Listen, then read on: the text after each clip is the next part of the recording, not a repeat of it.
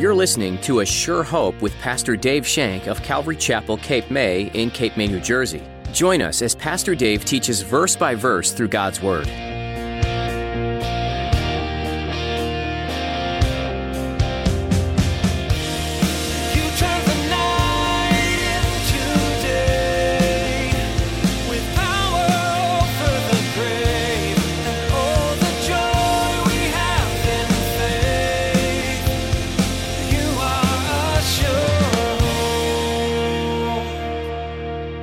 We throw scriptures around a lot.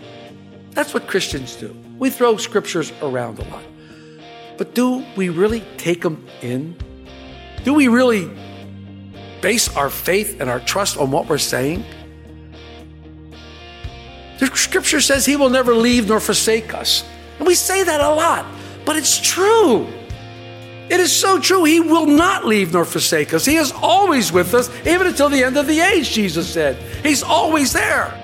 In our walk with Christ, it's easy to lose the importance of Scripture because of how normalized it may be. When we get settled into our routines, we forget the magnitude of His Word in us. Today, Pastor Dave explains that no matter how cliché a verse may seem, His Word remains true forever, and He will never fail you. Now, here's Pastor Dave in the book of Esther, chapter 3, as he begins his message. An old enemy returns.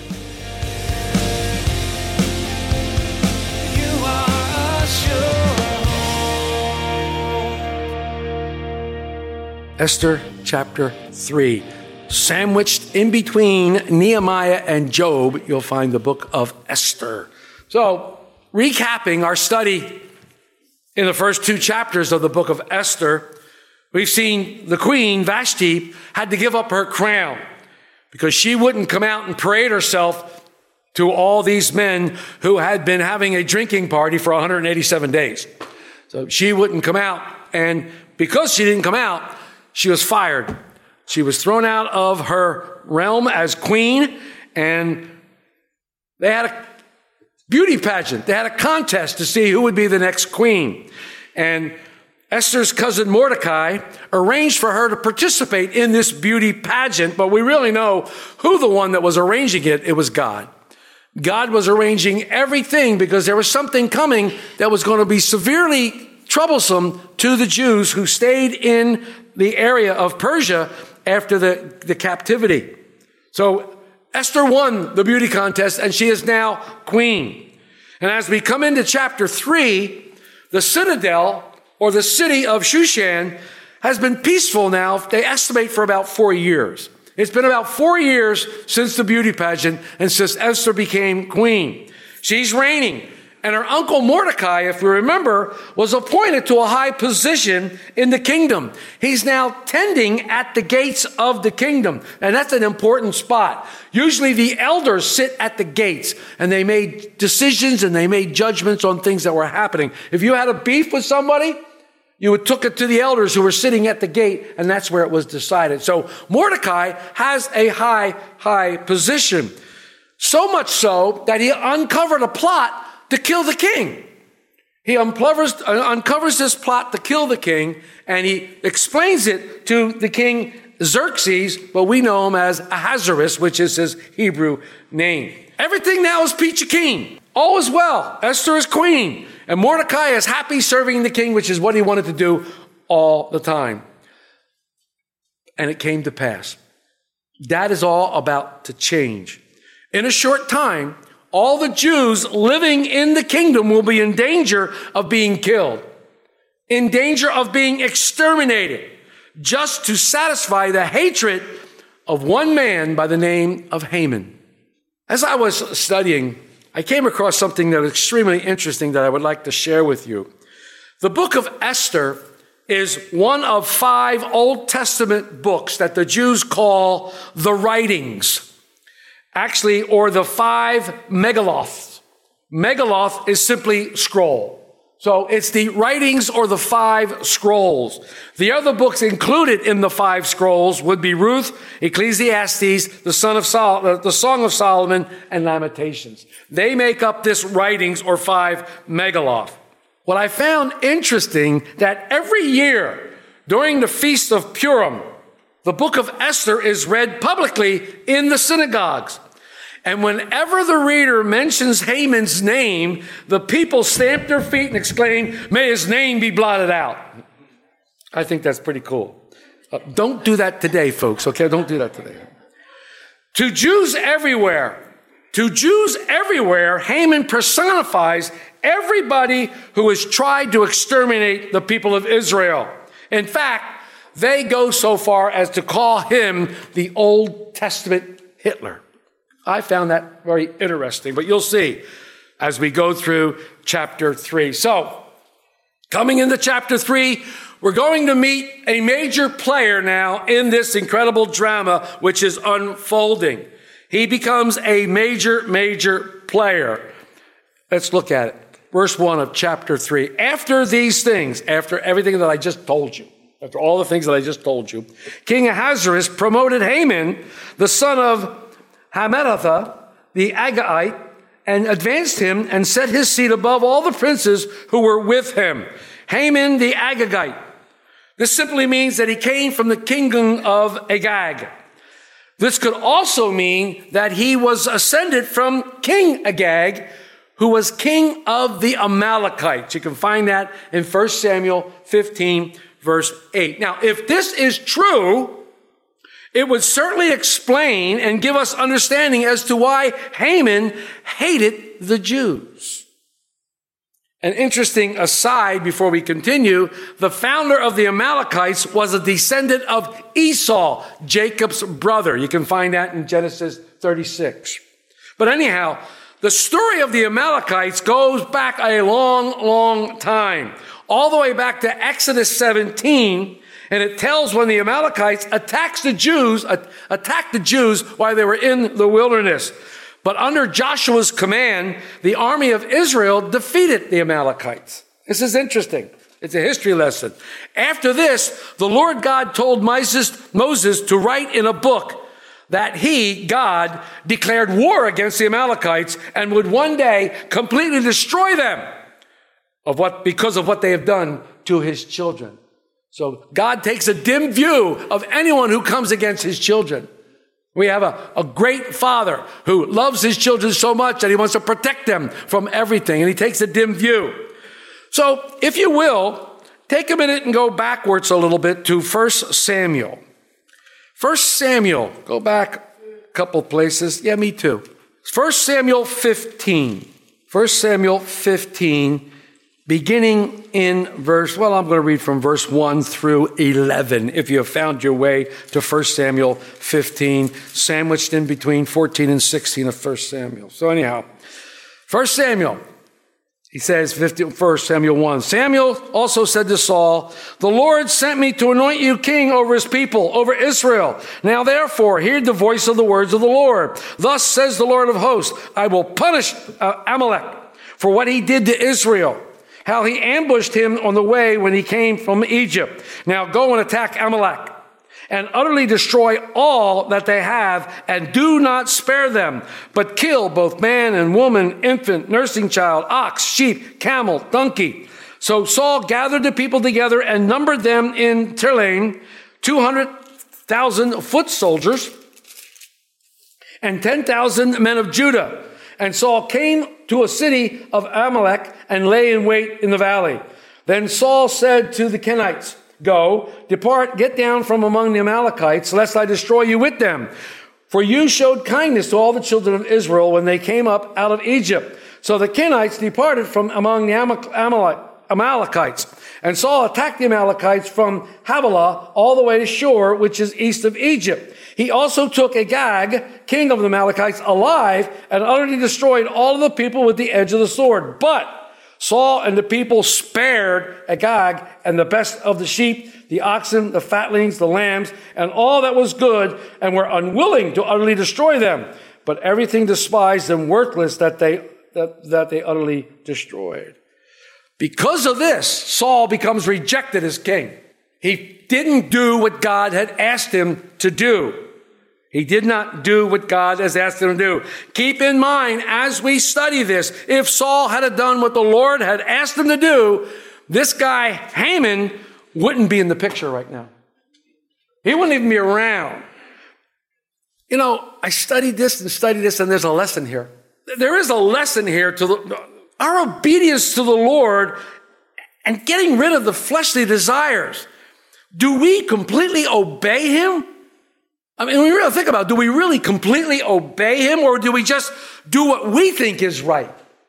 I'm sure that he has spoken to us and he's given us things to do. Do you complete them? Do you take them all the way? Or do you just kind of compromise and do a little bit here, a little bit there? This is what Saul did. And the results are bad. Sometimes the Lord asks us to do hard things. He asks us to do hard things. But we need to be completely obedient to him, and that can be difficult. We must always be aware of the crazy word compromise. Saul compromised, and look at the results. The Jews now who are left are in extreme danger. Extreme danger. Refusing to do what the Lord asks of any of us always puts someone else in jeopardy. Hear what I said? Not necessarily you, but it puts someone else in jeopardy. Somebody wrote, if you're single, it puts the future in jeopardy. If you're married, it puts your marriage in jeopardy. If you're a parent, it puts your family in jeopardy. The Lord doesn't just idly say or request something. He doesn't idly say maybe you'll do this. No. Even if we don't understand the reasoning, we must trust that he has a purpose and for what he has asked us to do. In this case, it was the safety for all the Jews who would be in Persia. All the Jews would be in Persia. And it's extremely interesting that Saul, the Benjamite from Kish, failed to do what he was supposed to do. And we found out the other day that Mordecai is from Kish also, from the tribe of Benjamin. Now, he's responsible for taking care of this. I love how God's plan comes together. I love how God makes a plan come together. So an old enemy now returns. The enemy is an Amalekite. Haman is now sitting above all the princes of the kingdom. He has enormous power. But God permitted him to have this power because there was a purpose that God wanted to be fulfilled. Remember, I said it the very first time we met in Esther, this book is all about the providential hand of God. You can always look at this and know that God is looking so much further and has everything under control, even when you get there. As we go through this life, God has already seen the big picture. He's already seen down the road. He knows what he's doing. He knows what's happening. And as we get there, we realize, well, wait a minute, the Lord's been here all the time. Holy mackerel. So we see this thing happening. So this guy, Haman, now, is going to be really strong. He's going to be really, really strong. So let's read in verse 1. After these things, King Ahasuerus promoted Haman, the son of Hammedatha, the Agagite, and advanced him to the seat above all princes who were with him. And all the king's servants who were within the king's gate bowed and paid homage to Haman, for so the king had commanded him. But Mordecai would not bow or pay homage. So right away, you see something happening here. Right away, you can see that something's going on. We're not told what Haman did to gain the king's favor. But I'm sure it concluded sucking up. I'm sure that he was a great flatterer. I'm sure he said all the things that the king wanted to hear. Now remember this guy. And we're going to see at the end of this chapter that they both hung around together and drank together. And remember, it was King Ahasuerus that had the drinking party for 187 days. So this guy's used to that. Interesting. Haman did absolutely nothing to be promoted. Not one thing. He just got promoted. When I read this, I went, wait a minute. Sometimes life just isn't fair. Life just doesn't seem fair, but God always knows what he's doing. And we need to remember, we throw scriptures around a lot. That's what Christians do. We throw scriptures around a lot. But do we really take them in? Do we really base our faith and our trust on what we're saying? The scripture says he will never leave nor forsake us. And we say that a lot, but it's true. It is so true. He will not leave nor forsake us. He is always with us, even until the end of the age, Jesus said. He's always there. So we throw these things out. We have to put our feet in and be steadfast and immovable in what we say. The Lord will never forsake the righteous. He will never forsake you, ever. No matter what's happening in your life, even though it looks like he has forsaken you, he will not forsake you. Why? Because Jesus was forsaken on our part. He was the one when God turned away and he yelled out from the cross, my God, why have you forsaken me? He took on everything so that we wouldn't have to. We wouldn't have to be forsaken. It says they bowed before this guy Haman. Get the picture here. In this day and age, people just didn't bow at the waist like they do now. They were on all fours with their face on the ground, touching the ground when they bowed to people. And it was obvious to everyone, if you're in a whole group of people and they all bow and you don't, it's pretty obvious that you're not bowing, okay? You can't fake that. You can't fake that time. And here's a guy in the past who never told anybody he was a Jew. He never told anybody he was a Jew. In fact, they don't even know that Esther is a Jew. Now he has enough guts to admit that he is a Jew. But here, he has enough of the Lord in him that he won't bow down to Haman. I love that. How much of the Lord is in you? How much of the Lord do you have? If you're asked to do something, will you bow down before them? If you're asked to do something, will you acquiesce and bow down? That's what I want to know. We have all of the Lord in us, but when the time comes, will we bow down? Will you take the mark?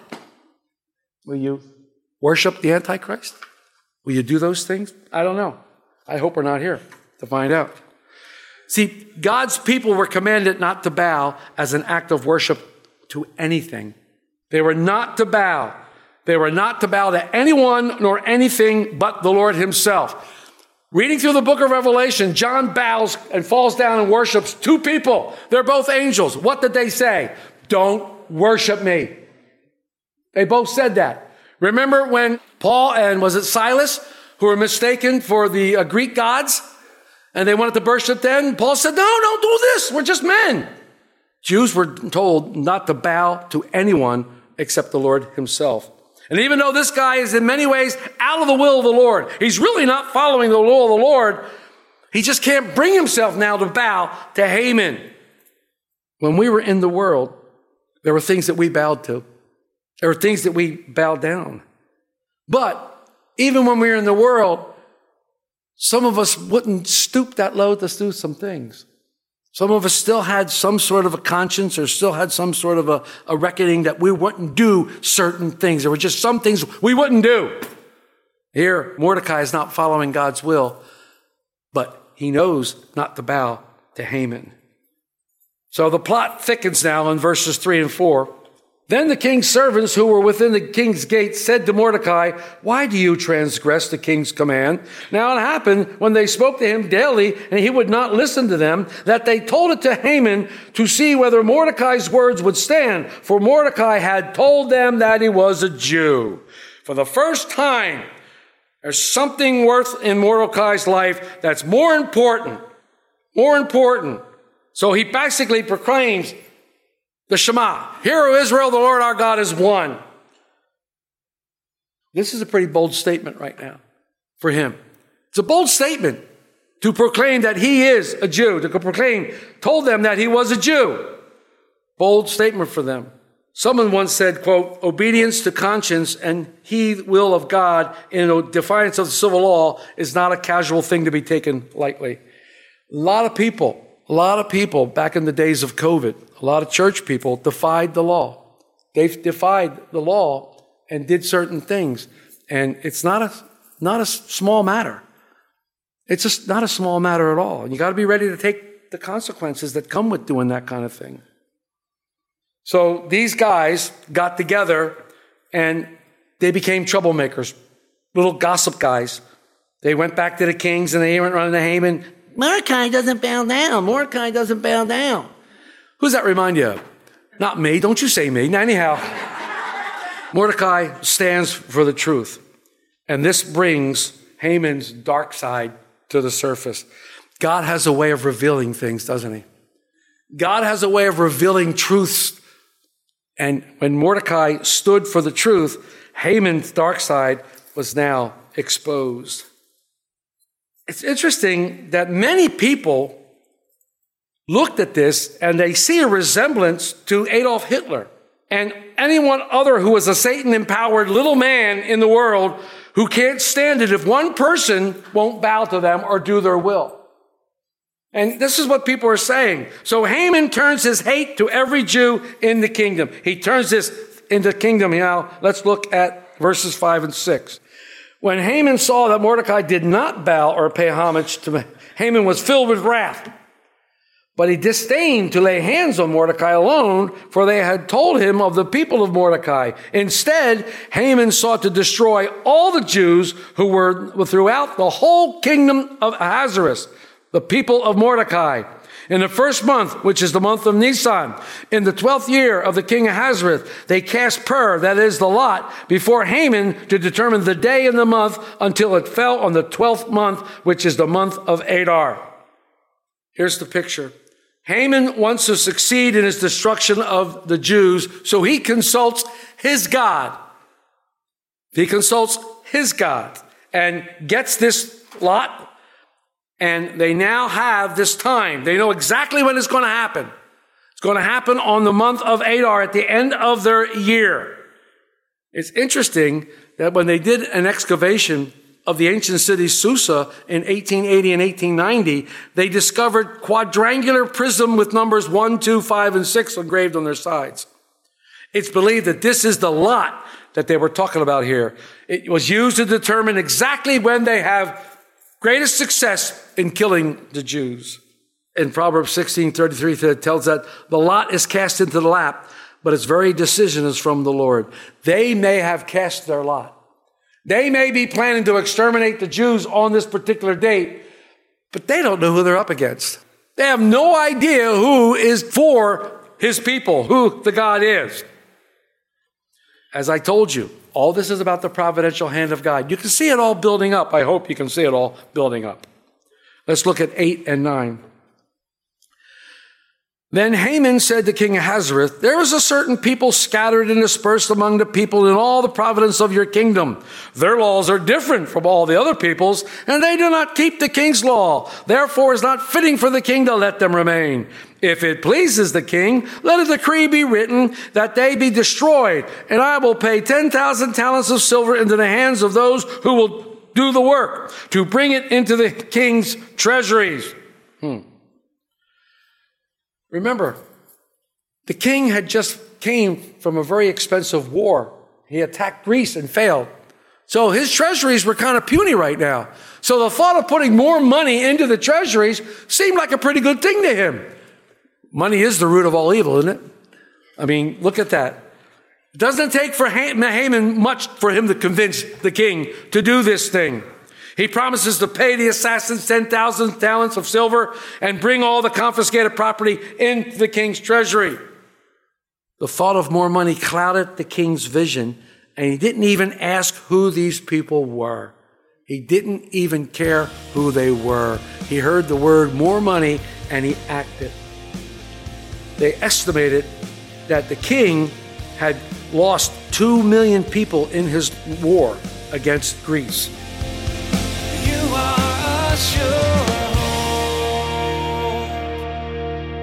In the book of Esther, the stage is set for a grand story of redemption and bravery. The picture looks bleak, and then it looks even worse, until God flips the story on its head, and we begin to see picture by picture how God has redeemed every moment that came before. Our God is a redeeming God. Nothing in your life has gone to waste. No situation has been so bleak that God can't turn it on its head and make it new. In the case of Esther, Haman set out to destroy the Jews, but when God intervened, the Jews were given honor and riches by the people around them. Haman built a gallows for Mordecai, but then was hung on them himself. No matter what the enemy sets up against you, to trip you or to take you down, God will turn it around for your good. So if you're in the middle of the valley, do not fear. God is still with you. He's just waiting for the right moment to flip the story around. You've been listening to A Sure Hope with Pastor Dave Shank. Pastor Dave has been making his way through the book of Esther in this incredible series. If you'd like to hear more from Pastor Dave, head on over to our website, ASureHopeRadio.com. There, you'll find archived messages on many different topics and books of the Bible. Once again, that website was ASureHopeRadio.com, and you don't have to miss a single message. follow the links to more live teachings on Facebook and YouTube. Thanks for being here today. We've come to the end of our time together, but we'll be back next time, and we hope you will too. Pastor Dave has more to share on A Sure Hope.